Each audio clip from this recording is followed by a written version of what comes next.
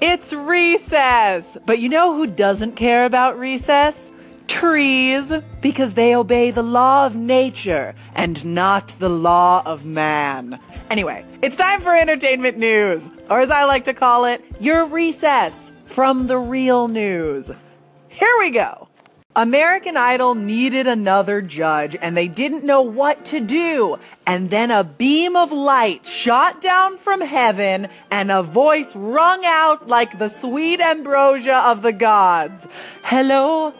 Is it me you're looking for? And it was Lionel Richie, and he will be the third judge now. And how they were able to afford Lionel Richie is that there will be no fourth judge.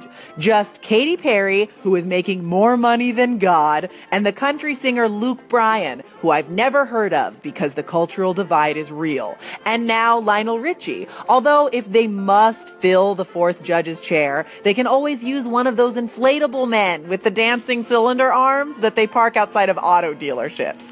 He'll be cheap. A Charlie's Angels reboot is in the works, and it might include Kristen Stewart and Lupita Nyong'o.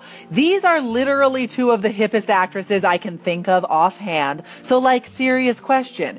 Is there a point at which Charlie's Angels might be too cool? If they were that cool, I don't think they would fight crime. I think they would just be full-time social media influencers and hang out with Jared Leto a lot. It just doesn't add up.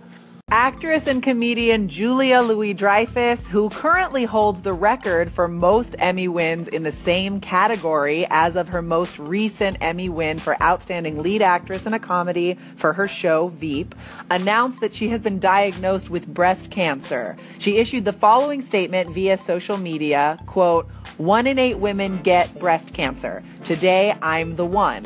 The good news is that I have the most glorious group of supportive and caring family and friends and fantastic insurance through my union. The bad news is that not all women are so lucky. So let's fight all cancers and make universal health care a reality."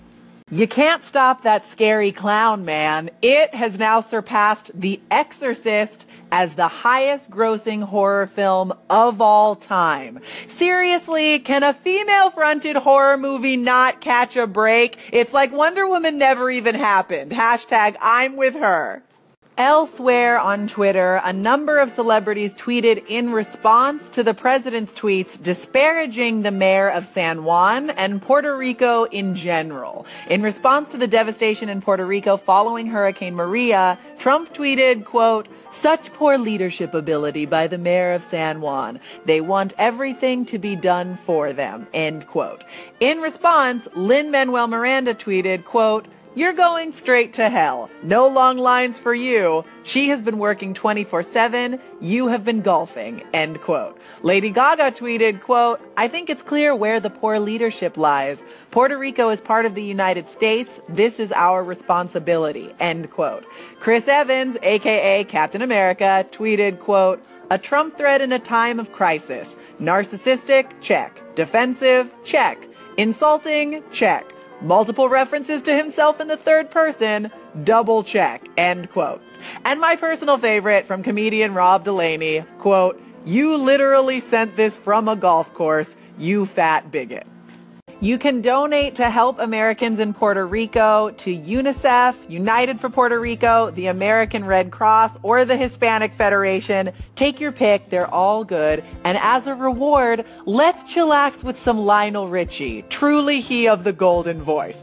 Take care, guys. I'm Olivia Harewood, and I will catch you next time. Until then, recess adjourned.